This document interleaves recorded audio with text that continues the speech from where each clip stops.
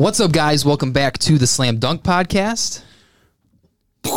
We've been gone for a week, and how in the world could you have forgotten? We do that every show. I'll be honest. The marching band outside kind of had me distracted. Okay, I understand. Yeah, well, that's fair. This is the Slam Dunk Podcast. I'm your host, Noah Jensen, alongside Kellen Voss and Joe Belansky, and a good amount to talk about today.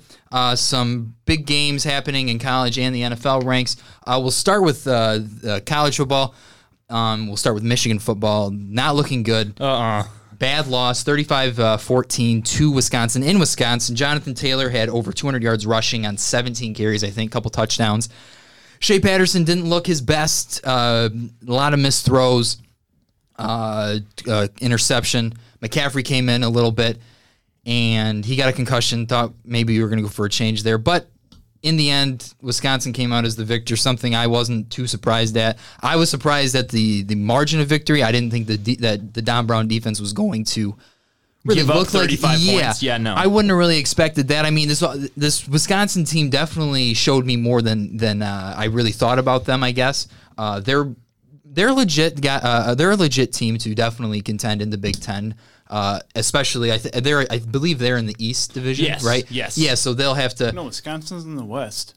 The West, yeah, I'm stupid. Wisconsin's the one team I don't know that what I was always thinking. wins the West because the West seems Iowa. to be. Iowa has a couple dude. times. Iowa has a couple times, but it's Wisconsin and Iowa on one side, and then the other side is like Michigan, Every Michigan other State, team that's Ohio good. State. Yeah, Everyone good. But as it looks right now, if Wisconsin and Ohio State do win their two divisions, that does look like a good matchup in the college or in the Big Ten championship, I should say.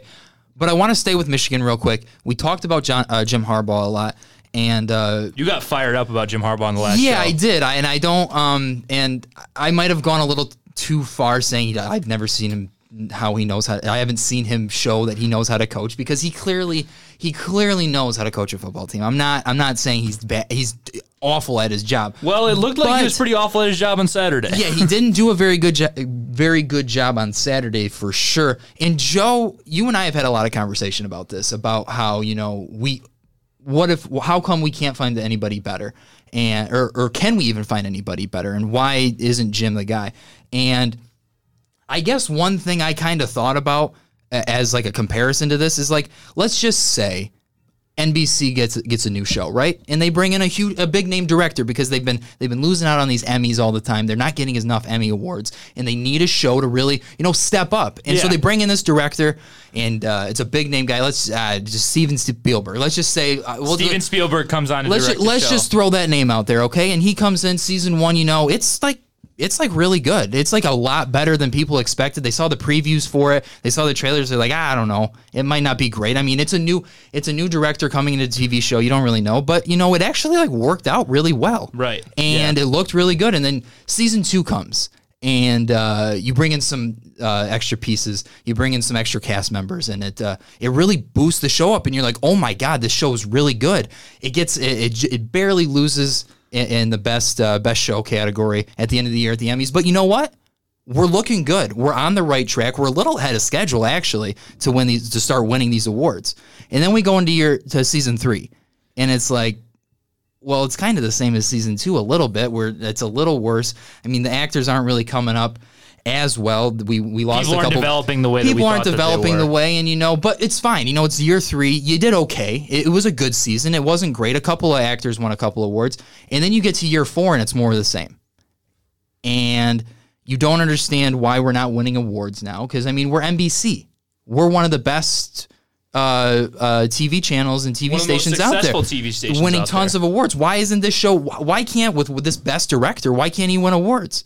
And then we're in year 5 or season 5 when these shows are supposed to be taking off and going through the roof, and it's stagnant. There's nothing changing. And I think I feel like that's what we got with Jim Harbaugh right now. We have a guy who exceeded expectations year 1, and now we're at the point where we're supposed to see the meat of what this guy is, and we're just not getting it.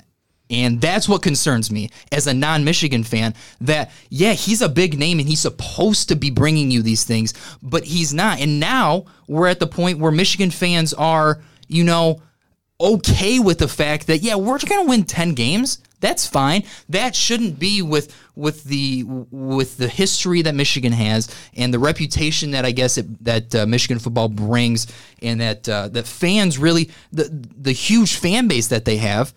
That shouldn't be what you are searching for when you're searching for a head coach. Just 10 wins. You shouldn't just be searching for good enough. No. You need to be searching for great, and that's where I think Michigan is right now. That was a really good metaphor. You really thought about that quite a bit. It was just on the car ride home. Well, you basically just like described it though. You could have just like interchanged Jim Harbaugh's name in that. Yeah, That's exactly what the point of the yeah. Like, I don't really watch TV, but like it makes sense. The point he was saying though, it had a great point. It had an encouraging statement. It was a lot of hype before the season came up, and then when the season came, it was great, but it never really got better. That's kind of what we saw with the Michigan offense here on Saturday.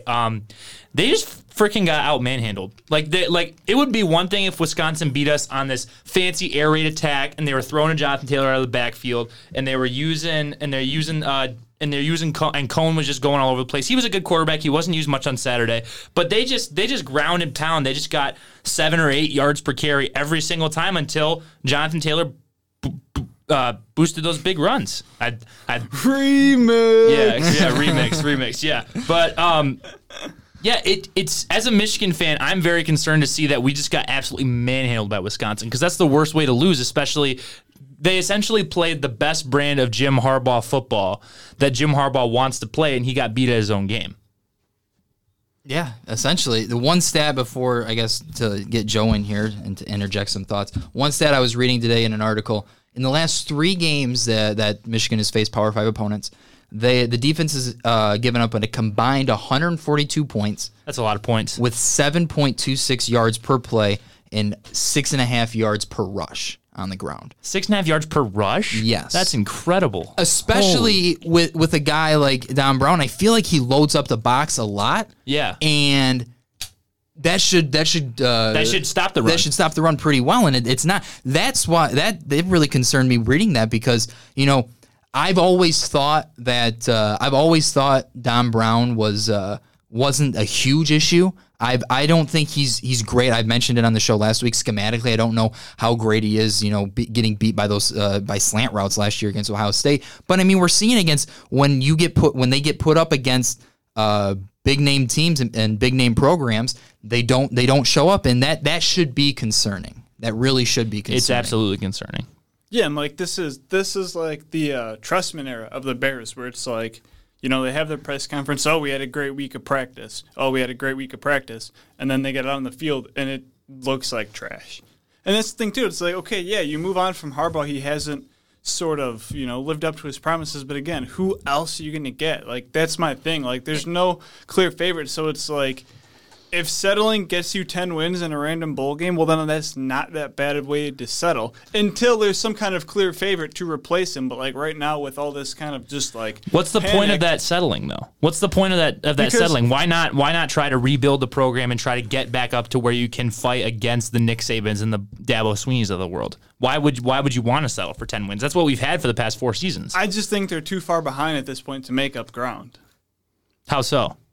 Just they live on this tradition. It's like people who were like Bears fans. Like, we hang on this like 85 Bears. It was great ever, this great era, and we just hang on to the past. So it's like well, let's focus on the now. Yeah. So it's like, in my opinion, like Harbaugh still has him in the past. Yeah.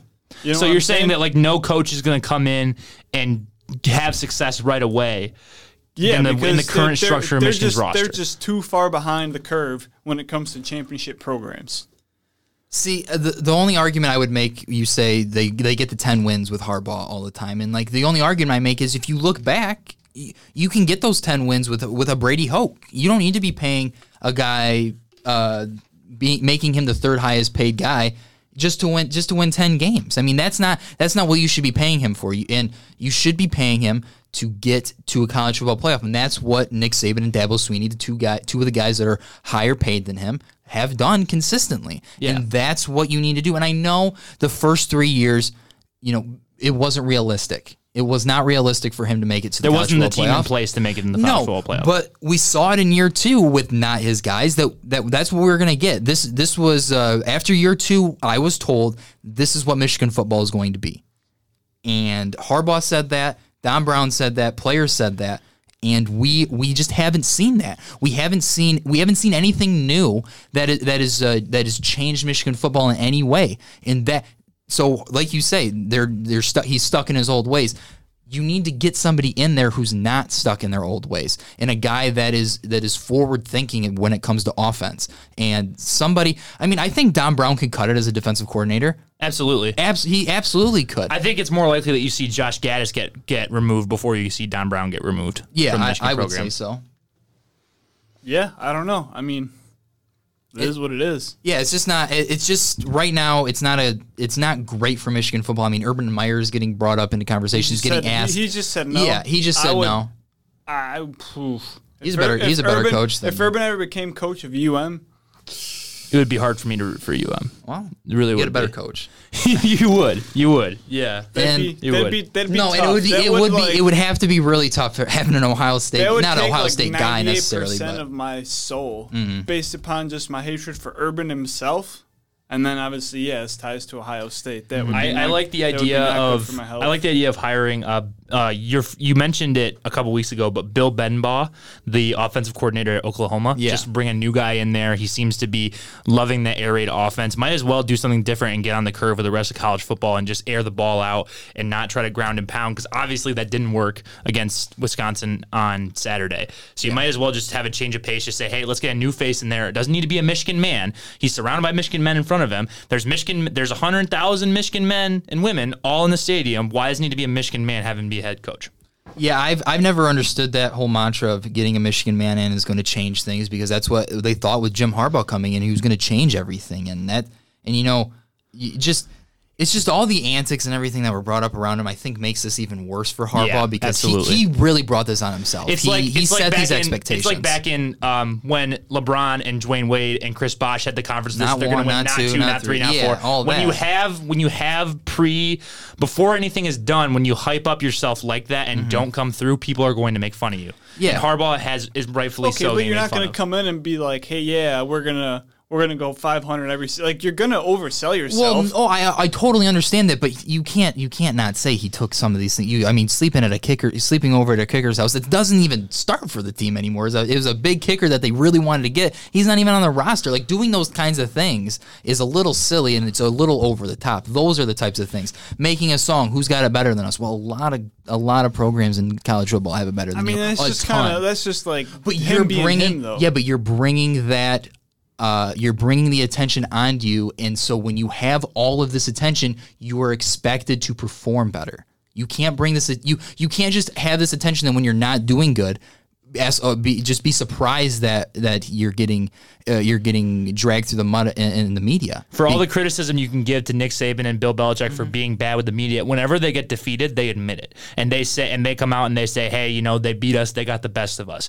We haven't really seen that from Harbaugh. Yes, he said in the press conference post the Wisconsin game that they had a better scheme than we have, but I really haven't seen him personally take ownership for this program not necessarily meeting the expectations that he had for it. We might not necessarily know the name of a guy that's out there that could replace Harbaugh, but there are guys. It doesn't have to be a big name. It doesn't have to be a guy that is a household name. It has to be a guy that knows how to run an offense, because once you get an offensive guy in there that knows what he's doing in this new way of, like you say, air raid offense, and once you get a guy like that with that kind of mindset in there, you're going to see better things from the offense. And like I said on after the whistle this week, as far as a locker room guy goes and as a player's coach goes, Harbaugh it seems like everybody loves him. And he looks the part. Yeah, that is great. That part of Harbaugh you wouldn't want to trade for anybody.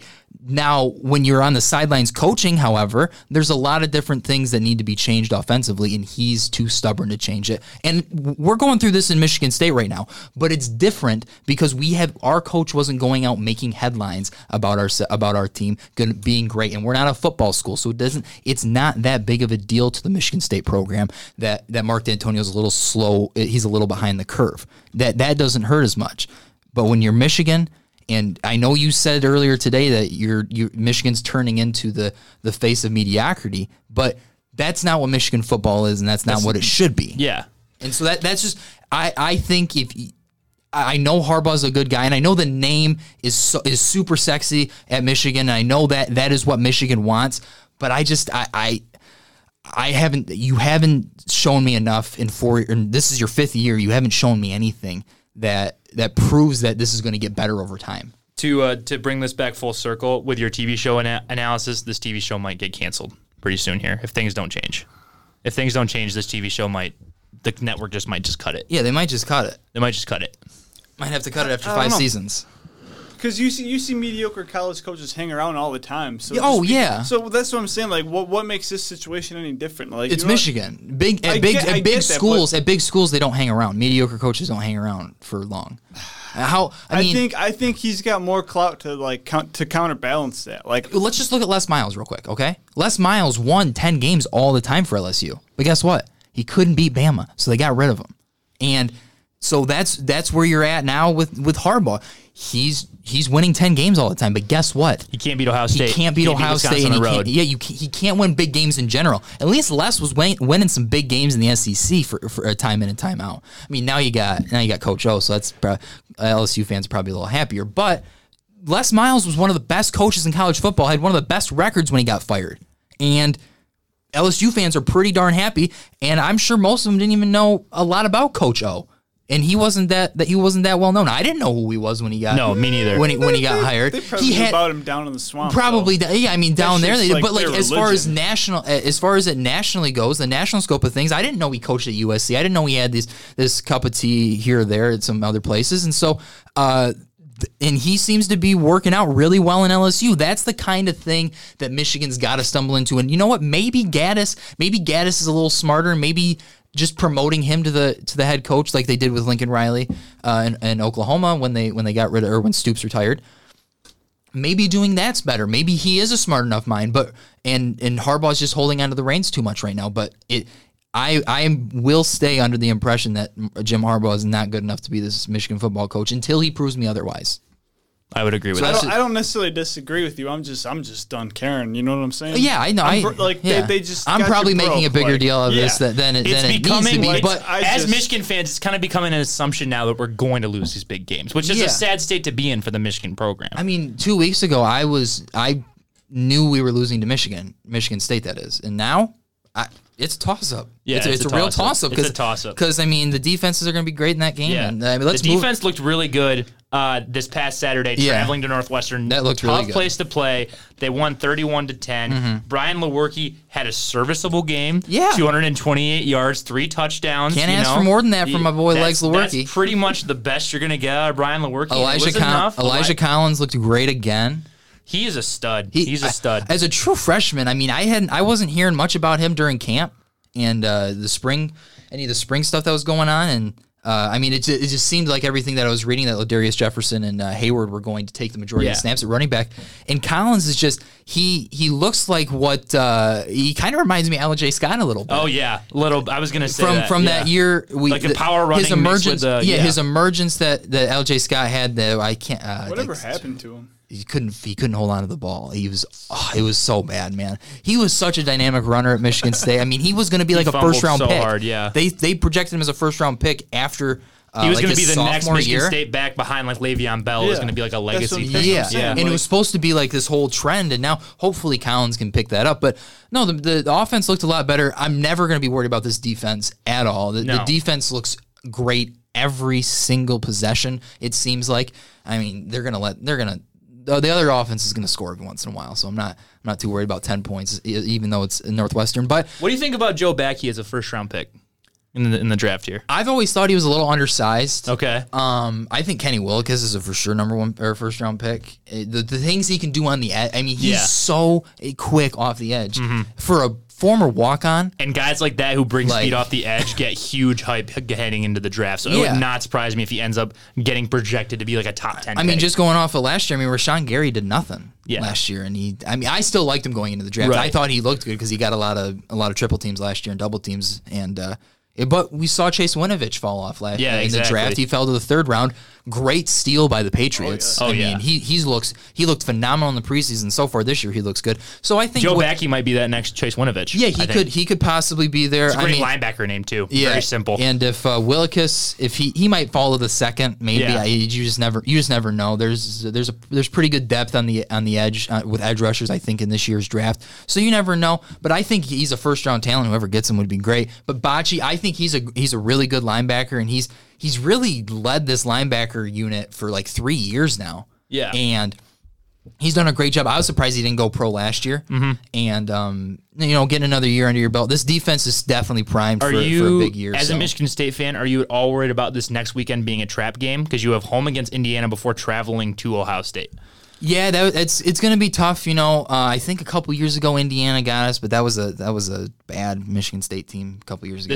I don't think this is a bad Michigan State. No, team. and I really do think the offense is better than last year. I do think that. It's just it all relies on the offensive line and how they do. And I don't know if Indiana's defense will give us too much pressure. Mm-hmm. It's home against Indiana, you said, right? Yeah. So. We brought in Arizona State and we lost that game, so I don't know. But I don't think Indiana has the defense necessarily to really give us too many fits with that offensive line. So, but have you ever watched those Tom Allen videos that I've sent you? And you love the head coach of Indiana, and I was talking to Harvey about him too. He's a dog. He's gonna have them boys ready. He will. Every hype video before every game, he's ready to go out there and kill somebody, and he gets those boys ready to run through a brick wall. There are not a lot of quarterbacks that are worse than Brian Lewerke is, but Peyton Ramsey might be one of them. I hate to say it for our man Harvey. He's the professor in all of our classes, I remember but watching Peyton him a couple Ramsey times last year. I think not impressive. Was it last year that Indiana had a chance to beat Michigan and he might have thrown a pick or something? Yeah. It was something like that last year. I remember watching. He makes guys like John O'Korn look. Yeah, decent. and so this Michigan State defense should really take care of Indiana, especially at home. Mm-hmm. I mean, I'm not going to expect more than 10 points. If the offense can get 13. That's awesome. We're gonna win. That's awesome. So that's my mindset going into most weeks. If we can get 13 to 20 points, I think we'll be okay. Sounds like you're the Chicago Bears. Yeah. How's Indiana's run game look? I'm checking that out right now. Is that where Jordan Howard went? Mm-hmm. That's what I thought. Tevin Coleman. Oh yeah, Tevin Coleman went there. That's RBU. That's what I'm saying. A little bit. A little bit RBU. Do we want to shift over to like national college football stuff now? Yeah, we can do that. Let's talk real quick. Joe and I, we watched the shootout in Pac-12 at night. Pac-12 after dark, dude. Pac-12 after dark. Washington State and UCLA seemingly over in the third quarter at 49-27. I'm ready to go to bed. I tell Joe, hey, you can watch this game. I'm going to sleep. And I come out after brushing my teeth and I see, it's like a 2-score game all of a sudden. Okay, so I keep watching and UCLA comes back and wins. It was a really fun game to watch. It really was unbelievable. I don't think I've had that much fun watching a game that I don't care about either of the teams. I had so much fun watching that game. There were so many big plays. Who was it? Anthony Gordon or he's Wazoo's quarterback. Yeah, Wazoo's quarterback set the record. He beat G. Minshew's record of 7 touchdowns last year. With 9 touchdowns and 570 yards. In a losing effort. Can we just emphasize the fact that in his profile picture on ESPN.com, Anthony Gordon has a hat on backwards? Like in the little picture, you know how they have like the little headshots of guys in the stat bios? He's got a backwards hat on. How awesome is that? Dude, that's a baller move. That's a baller move. He's been waiting his turn. Like, he's been on the bench behind these guys, Luke Falk, Gardner Minshew, and now he's like, let's sort of rock and roll. But no, I really like that UCLA kid, Dorian Thompson-Robinson, too. Yeah. Robinson. I called him Thomas Robinson. He had 500 yards, too. Yeah, he had a good game. I think he's like a true sophomore. I think he was a freshman last year, so year 2 with Chip Kelly. Yeah, you're right. True sophomore. It was unbelievable. He is a little small, like we talked about. Yeah. He might 6'1", 197. Don't love translating to the NFL. I mean, Kyler looked small last year, and he looks even smaller than Kyler. And that was just against Washington. Arm, he does have like you were saying, he likes to throw the ball more than he does run. But that was just a ton of fun. Joe's always been telling me I need to watch more college football and really expand my horizons when it comes to watching just outside the box games. And watching this one really, It opened my eyes a little bit. Maybe Joe isn't too crazy. That's the beauty now of when he's college watching football. now when he's watching Maction every Thursday night, Tuesday night. Come on now. I'm watching Maction with Pat McAfee. It's just as like chaotic. Like anything could happen. You don't know. You can think a team has it in the bag, like we would have thought Washington State did, and then UCLA just does some crazy stuff. I could and not it's believe. Like, whoa, we got ourselves a ball game. And there's like 1 billion yards of offense combined. Like it was great. I thought Washington State. If it got to overtime, I was really sure that Washington State was going to get to 1,000 yards. I thought for sure that. I think they ended up with like 790, 720. 720. Oh, okay. Yeah. That's the beauty of college football is you never know what could happen. Something like that could happen, or it could be a punting contest, and you get like a 2-3 final, and it was still unbelievable. Yeah. You know, UCLA had the kick return and the punt return that were wild, and it was just everything just kind of went right for them. And then the second Wazoo half. Had those all anthracite uniforms. Those were nice. Looking sharp. Those jerseys were solid. Mm-hmm. It was all in all a great night of watching some football. Absolutely. And then Joe, you had before we shift over to NFL, you wanted to talk about how there might potentially be 3 SEC teams in the college football playoff. Yeah, I mean, just like thinking, like if you look at the top 4 best teams, sorry. Yes. in college football, who could argue is realistically probably Clemson, Alabama, Georgia, LSU.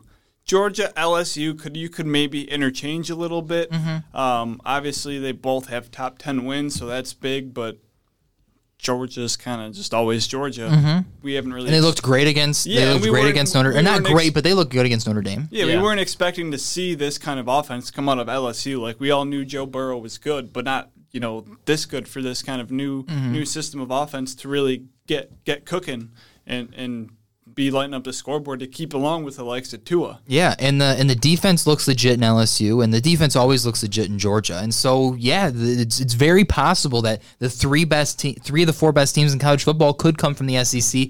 But unfortunately, with the way that we have the conferences. What are the divisions in the SEC? I'm going to look it up right now. I think LSU and Bama are in the same one. That would make sense. And Georgia's in the opposite one because Georgia and Bama always end up playing in the SEC championship. Yeah, I think. so that's what sucks. And Bama LSU have a game this year, like always. They always play in the season, being divisional opponents, and so that always hurts when you have. I mean, they're gonna go into that game probably being the 2 and 4, number 2 and number 4 teams in the country, and we could maybe come out of that game not thinking any less or any more of either one of those teams, but that could really be the difference from keeping one team out of the college football playoff than the other. Yeah, Georgia's in the East, and the only team looks like that has a chance of beating them is Florida. And then the SEC West has Alabama, Auburn, LSU, A&M.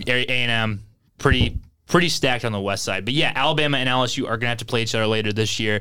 It's going to be great to see that game. It's probably going to be the number 1 college football game of the season. However, that one loss is going to hurt whoever loses that game and put their resume out. And maybe that's the reason why you wouldn't see 3 teams from the SEC in the college football playoffs. So here's about the only way I can imagine they get 3 teams in is if Georgia loses a game to somebody in the regular season, but still wins their division. Yeah. Bama runs the table, so they beat LSU, and that's LSU's only loss. Then Georgia beats Bama in the SEC championship game. I think you could necessarily, with those 3 teams only having 1 loss, I think you could make a very compelling argument that Georgia, Alabama, LSU in that order. Yeah, Georgia, Bama, LSU. Or Bama, Georgia, LSU. It doesn't matter. And then you have Georgia and Bama in the 2-3 and LSU and Clemson in the 1-4. Yeah. Yeah. I could totally see that happening. But, if Oklahoma goes undefeated and runs the table and wins the Big 12, it's going to be hard not to put them in. Yeah, well, and then you have Ohio State. What if they run the table and win the Big 10? They could get in. And so I think those two teams could definitely, especially if they go undefeated, I think the committee will probably favor getting another team from a different conference in there rather than a 1-loss team. Even though I think LSU will probably end up being the odd team out. It's going to be LSU or Bama, I think, being the odd team out. I really think Georgia has the best chance of getting in just because they only have to play one of those games, one of those big time games, whether it be. Yeah. And so getting Ohio State in there, Oklahoma in there, I think they could definitely get the edge for sure. Looking at Oklahoma's schedule, they do travel to Kansas State. That's going to be a tough game. But other than, I mean, they are home against Texas. But those are their only 2 games on their schedule currently that are against ranked opponents. So unless they screw up one of those 2 games, Iowa State's frisky too. But unless they screw up one of those 2 games, they're probably going to go undefeated and win the Big 12. And that's what I'm saying. Like with the playoff, like currently still sitting obviously at 4 teams, it's called Power 5. So you're always gonna one conference is not gonna be happy if it's gonna just be your conference champion, boom, put them in. Well, shoot, the Pac-12 they don't even get much love. That's what I'm saying. So it's like unless there were to be 6 teams, where you could do your top 2 seeds get a bye, and then you do all your Power 5 conference winners and an at-large, or it could be called the UCF seed. But because.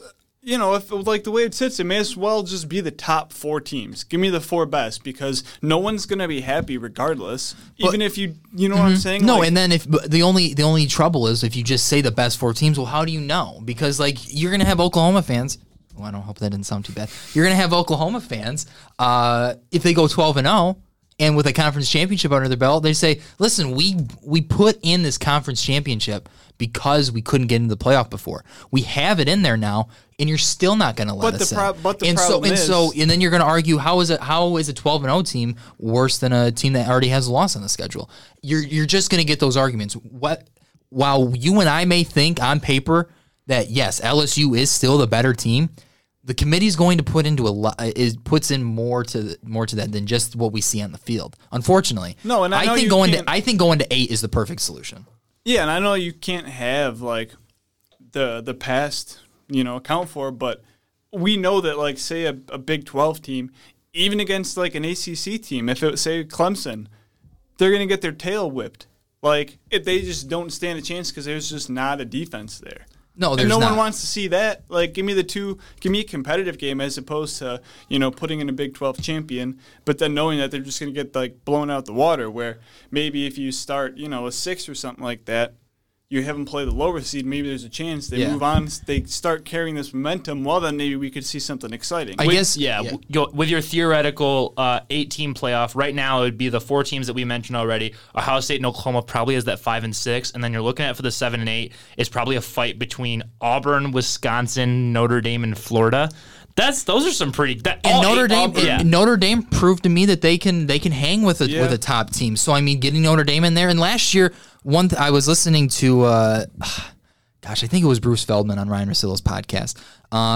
Notre Dame actually lost by less to Clemson than Bama did in the college football playoff last year, and so while that's a bit of a misleading stat, but it still shows that hey. Notre Dame's no slouch, and Bama they got their doors blown off just as bad as a team like Notre Dame did. So maybe putting in 8 teams might be a little too much because you're like you said, you might get a bad matchup, especially in those 1-8, 2-7, 2-7 matchups. There'd have to be some kind of bye because that's why I like the 6 is your top 2 would get a bye, and then your 4 play the the. There has to be some sort of reward for being one of the 2 best teams. Yeah. I get because bowl season. 8, I don't know where you would go with that, but that's the thing too. You could just run it. I think you would just run it the same way. Because I think the way I've kind of mapped it out is that it's a 3-week bowl season. So the first week of bowl games, you play the semifinal or the quarterfinals. The second week where we're playing the New Year's 6 bowls happen. That's where you play the semis, and then you get the finals. You could even say too that with 1-8 and 2-7 matchups, you could have 3-6, 4-5 be on a neutral field, and have 1-8, 2-7 be on that at Bama, at Clemson, whoever. At Clemson. Yeah. So theoretically, Auburn would have to travel to Alabama to get the Alabama faithful all behind them. That's probably a pretty big advantage. And here's what I don't understand too. Is there's already a football playoff a football playoff system in place. It's called the FCS. Yeah, Why can't they just adopt that? So it works every single year. They have a 16. They've been doing it that way for years. You even want to look at a Division II playoff. Yeah, it's the same way. FBS is the only Division I FBS is the only sport without a playoff. You look at baseball, basketball. Every single one of those has a bracketed playoff system.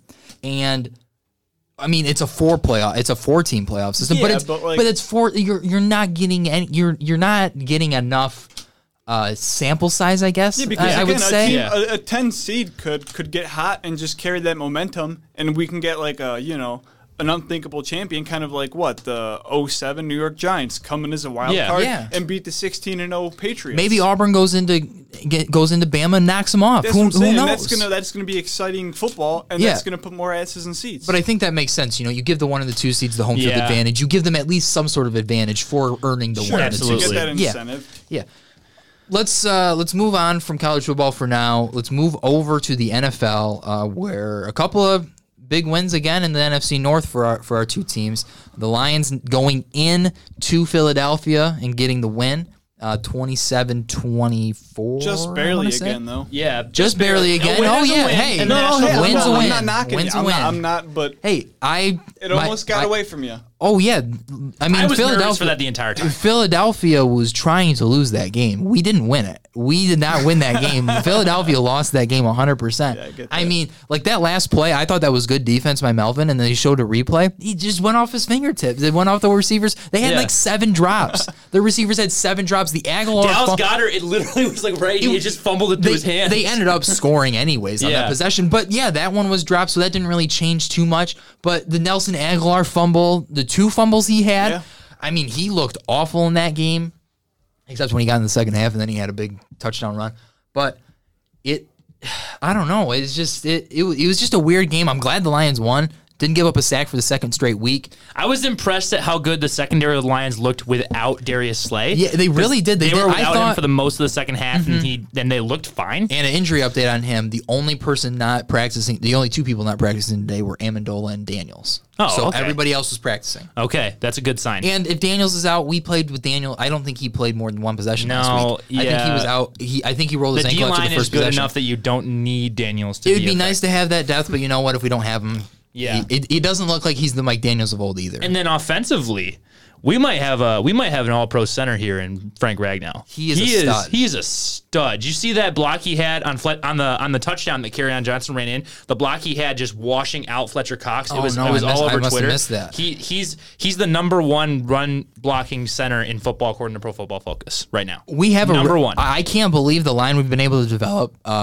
with Glasgow and Ragnow. Joe Dahl was just a guy on the depth chart that was just there. Just I watched him 2 years ago, and he was like he was like what do you call those kind of doors? I don't know. He was just like a revolving door. It was a revolving door. He just let guys by him he was just getting blown over every single. It was the Jets. It was the Jets' second and third units that were just destroying him a couple years ago as a rookie. And he looks amazing. He looks so much better now. So solid. He doesn't let up anything inside. Granted, the rushing attack could have been better. It could have been better. But that's the Eagles. That's the second week in a row Stafford hasn't been sacked. Yeah, but that's the Eagles' MO on defense. They pride themselves on stopping the run, it seems like, especially they had some injuries in the passing game. They were one of the worst teams covering the pass this year. I think they ranked 31st in passing. Yeah. And so going into that game, the offense looked good.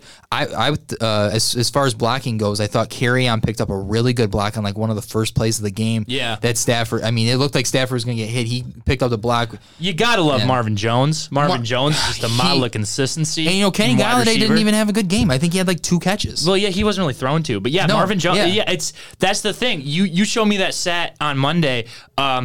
Galladay, Jones, Hawkinson, and Amendola have all had 1 touchdown, 100-yard games, and that's the first time a team has had 4 receivers do that in a 3-game span. That surprised me. That's the first time that's happened. But that surprised me too. And so I love that as a Lions fan to see that you can just pick your poison. If you're gonna double Galladay, you're gonna leave Jones open. And Jones didn't look his best the first couple of weeks.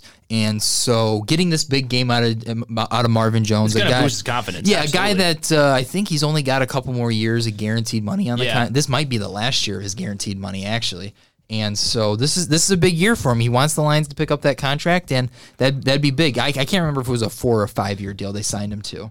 Yeah, it looks like it is. So he's on a 5-year deal. Okay, so he's an unrestricted free agent in 2021. So we still have him under contract for 2 years. Okay, but yeah, I'd love to re-sign him. I think, to my opinion, he's always been a model of consistency. He's never going to be your number one receiver, but he's a great deep threat, great hands. Seems like a pretty good locker room guy, pretty good leadership guy. I would not mind having Marvin Jones finish his career in Detroit. And for what we're paying him, we're kind of paying him like a number one guy, and so, but it doesn't really hurt us. $6.5 million, like kind of. He's like right on that borderline of being 1 and 2 in terms of receivers. But he's that consistency that you get from him, always knowing you're going to be able to count on him when you don't have Galladay and Amendola and Hockenson, who's kind of disappeared over the past 2 weeks, is nice. I think they've used Hockenson more in the blocking. Yeah, they've used him. Decker. They've had to use him a lot more, and I think Bevel's noticed that, and Jesse James has played solid in the tight end role as far as going out and running he had routes. The game-sealing catch against the Chargers. That was huge. Yeah, absolutely. So that was big. I've liked what I've seen out of Nick Bowden as a fullback. That hurdle he had, that was came insane. Out of nowhere. I was not expecting that because like when Ebron did it a couple times, it's like the first time was surprising, but then it's like you kind of expected out of Ebron. With Nick Bowden, I did not expect Nick Bowden to have that kind of hop. No, not at all. I don't think we had a good fullback. Gosh, I'm gonna have to remember his name here. Was it Jerome Felton? Maybe. I think something that sounds familiar. Yeah, I think he was the last good fullback. When I first started watching Lions football, we used Kevin Jones kind of as a fullback, and he was pretty good, but he wasn't like a full on like.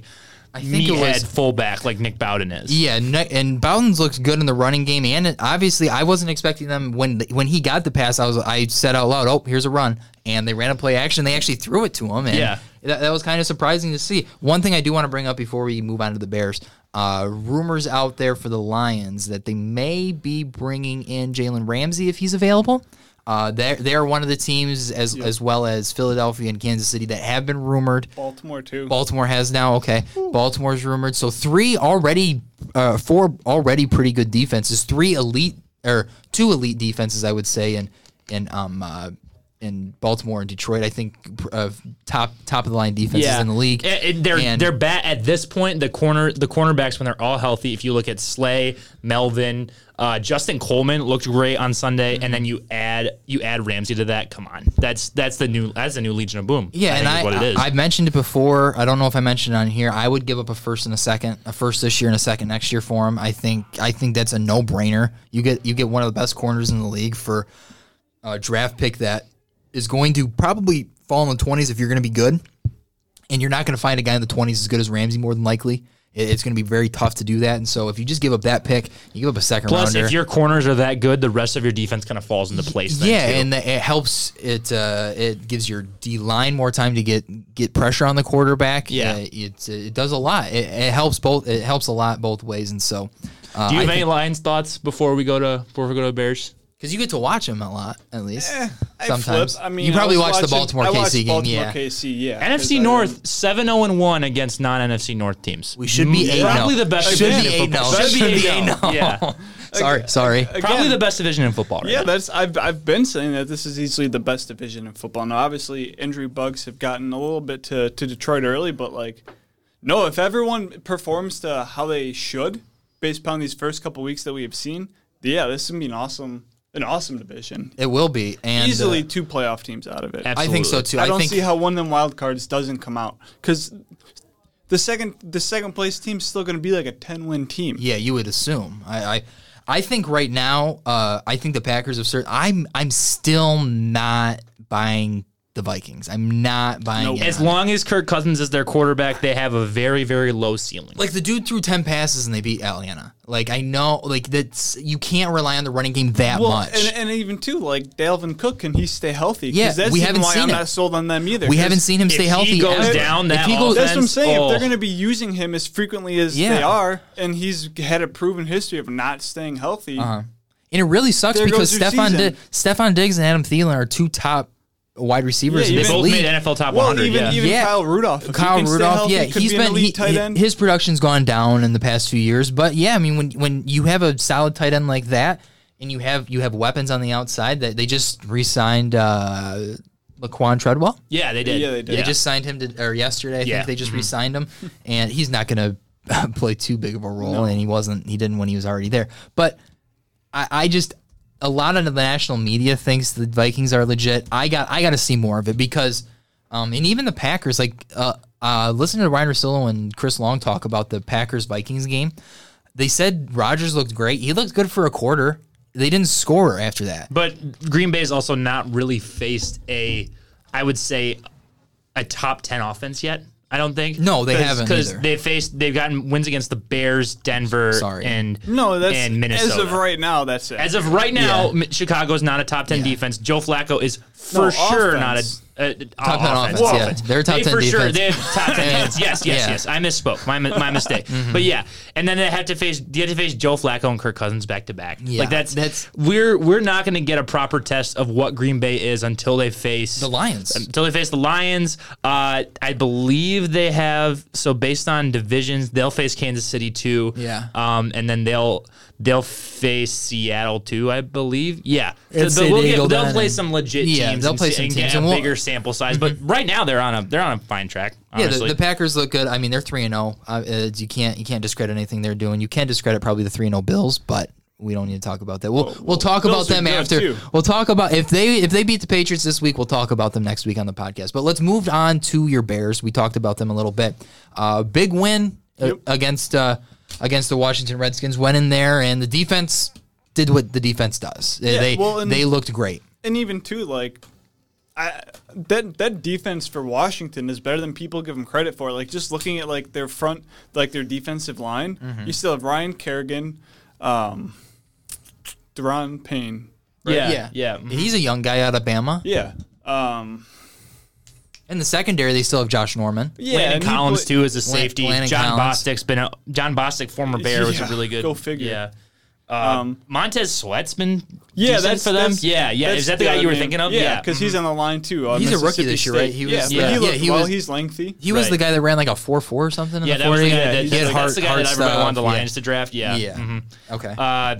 That Bears defense looked incredible. Well, man. yeah, obviously, a banged up Washington offense. Obviously, AP. I mean, Danny Trevathan got a sack without being touched by that guard. You saw that highlight, right, where he just stopped in his tracks and looked, and the guard looked with him, and he just ran past him for a sack. No, I mean, it was that defense did exactly what it was supposed to do against an offense like that. And again, the Washington defense is a lot better than people give them credit for, but I didn't think that the offense looked horrible. You know, they were able obviously. Mitch, what did he throw for? Like, he was like 20 for 26 or something like that. Yeah, and 3 touchdowns. 25 for 31, 31 yards, 3 touchdowns, and interception.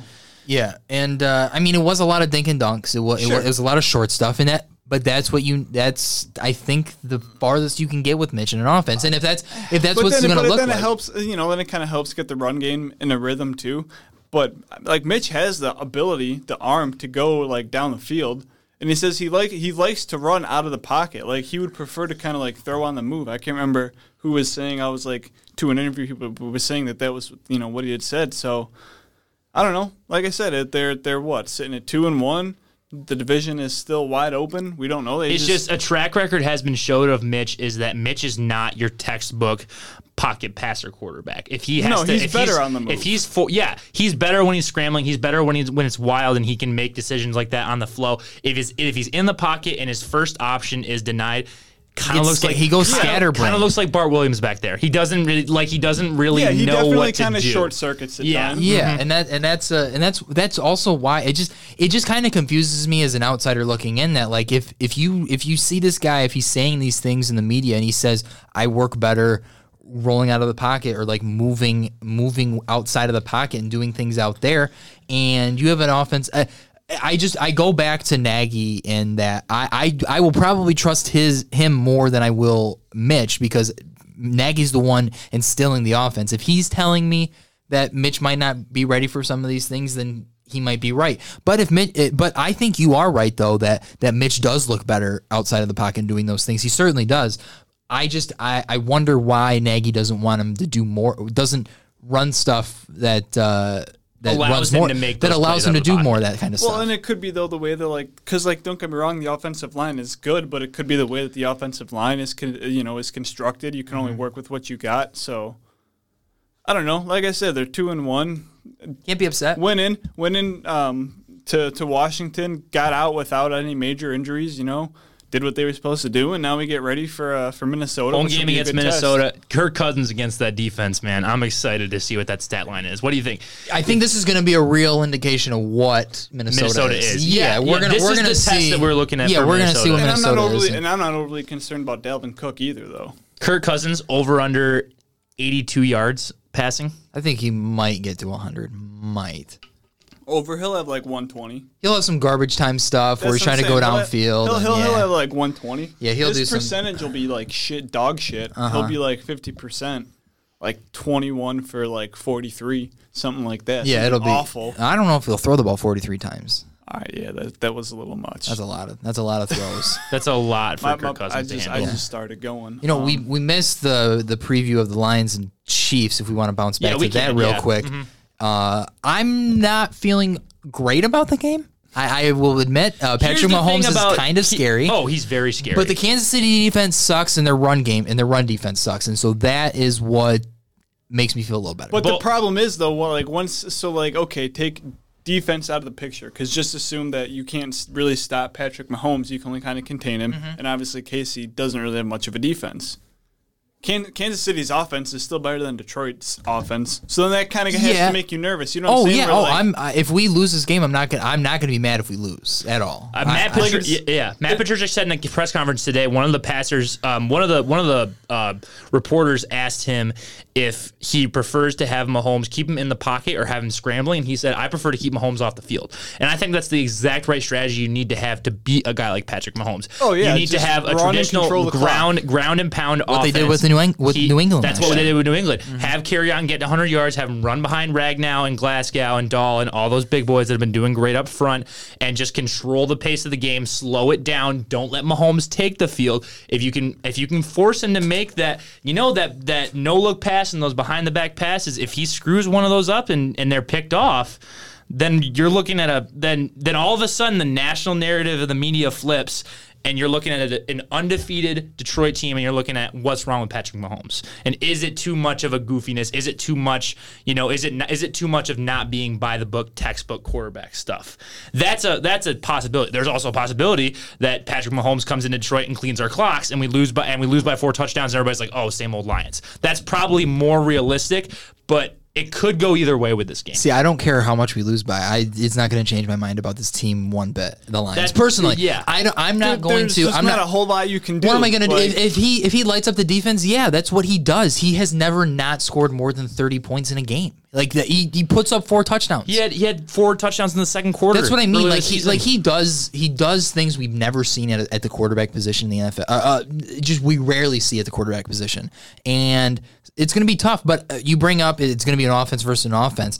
I do think Detroit's defense is more prepared, I guess, or not more prepared, but more better suited. Kind of better suited for Kyler already once. Yeah, and better suited to get stops. I think they might be able to get more stops because they're a better defense than Kansas City is, and so I think they could maybe stop this defense. I'm really nervous about the Travis Kelce matchup. The idea of Travis Kelce having to be guarded by Jared Davis in coverage just scares me a lot. We doubled Zach Ertz all game last week and did a pretty good job with them. Yeah, but Carson Wentz, the difference between Carson Wentz and Patrick Mahomes a difference between Travis Kelce and Ertz. Isn't Kelce. I mean, Ertz is good, but he's not Kelce, and so it's going to be it's a really tough matchup.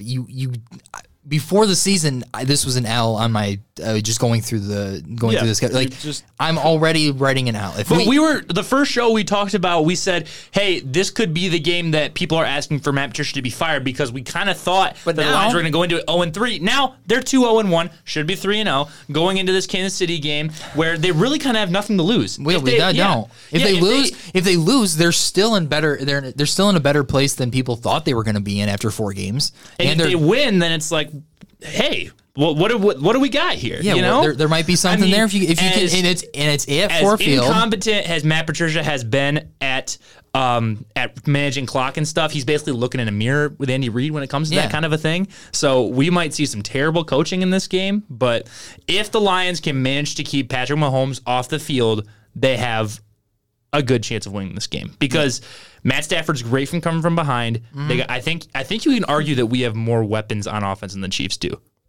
I think there's an argument to be made. Come on, there's a lot of no-name guys on that team. Like if they go anywhere else, Patrick Mahomes makes those guys better. Did you know who those guys were before they played 2 weeks ago? Mecole Hardman, Demarcus Robinson. They're just they're dudes because they got Patrick Mahomes. They are not better than Kenny Galladay or Marvin Jones. Those two guys, not even close. Do not tell me ability that they are better wide receivers. Patrick Mahomes makes them look so much better. They're faster and a better offense. There you go though. But if it's like addition by addition, if your quarterback is better and makes the weapons look better. Yeah, they're making them look better.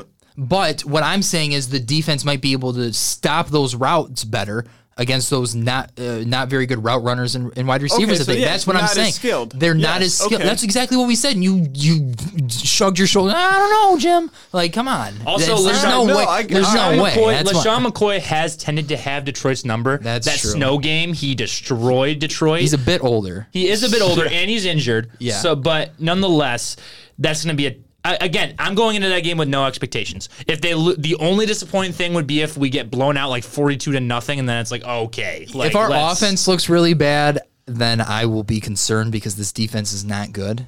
It's not a good defense at all. No, it's not. And they need to look good against a defense like this and put up some points. And so, yeah, if we lose. What time game is it? It's a 1 p.m. It's a 1 p.m. Don't be surprised if that gets flexed. Don't be surprised. I don't think they're allowed to flex games this early in the season. No? I think it has to be past week 8 until they can flex games. Dang. I believe. That's at least that's the case for Sunday Night Football. I don't know if that's the case for all the rest of them, but this is definitely not a 1 o'clock game. This is like a 4 o'clock game, like a little appetizer, before Sunday night. Well, it's at Detroit too. They got to look at the time zone kind of thing. So, if it was in Kansas City, it's not that late. And it'll be on CBS. We'll probably get Jim and Tony Romo. Why would Detroit care if there's a late football game? Well, it's not Detroit. Detroit's problem. It's like all the West Coast teams that would be playing. Yeah, because the Chargers, by their body clocks, they were playing the Lions at 10 in the morning when we beat them in week 2. And so the NFL tries to take care of stuff like that, just to make sure that West Coast teams don't have a disadvantage. Dude, I'm pretty sure KC is probably in like Central Time. They're an hour behind. Yeah, but like. They've had 4 p.m. games earlier this season. Like I don't know. It's the NFL. It's the NFL. Yeah, that's the NFL's That's fault. a good 4 o'clock game. Yeah. Again, a little appetizer. But once again, nobody thought the Lions were going to be good because they never think they're going to be good. True. One last thing I want to touch on in the NFL that surprises me a little bit that the Pittsburgh Steelers just prove year in and year out that they were one of the most confident football teams in the world. They're 0-3, and they went out and traded for a tight end because their tight end is hurt. Vance McDonald's hurt, and so they needed Who did they trade for? Seattle. One of Seattle's tight end. I just think it's. I just thought it was funny that you're 0-3 and you went out and got Minka Fitzpatrick, and then you went out and got a tight end because I guess the tight ends on your roster weren't going to cut it. But I really don't think, obviously, Big Ben has the experience, but, I don't think with Mason Rudolph in there, the expectations really change much. I still think this team could do well. By the same note, you have, a 2% chance of making the playoffs starting 0-3. That's the only thing I'm looking at is, you're really behind the 8 ball at this point. Those are just numbers. It's the eye test, though. They don't look that good. They didn't beat San Francisco. And granted, San Francisco doesn't look that good at 3-0. The other side of the coin with this is that Pittsburgh got 5 turnovers against San Francisco and still lost. Yeah. So that's how bad the offense was. They got so many extra possessions. Yeah, but Ben could have just garbage cans of games where he throws I didn't. No, I'm just. I'm saying I didn't think in there. I don't think that it really changes things for them. I still he think looked nervous. But what I'm saying is, why would you make moves if you're not? It just doesn't make any sense to me making moves if you're already at this point. You're really behind already from most teams. I mean, I know the division's still kind of open. But Baltimore, I mean, if they play Baltimore twice, they're going to lose to Baltimore both times. There's no way they can beat Baltimore. That defense is not good. They could get that game at Heinz Field. You never know what happens in Pittsburgh. Baltimore. I guess in Heinz Field, but I mean Baltimore. Look, I mean the defense is going to shut down that offense without a doubt. Okay, but again, I like Pittsburgh's defense too. That's nothing to.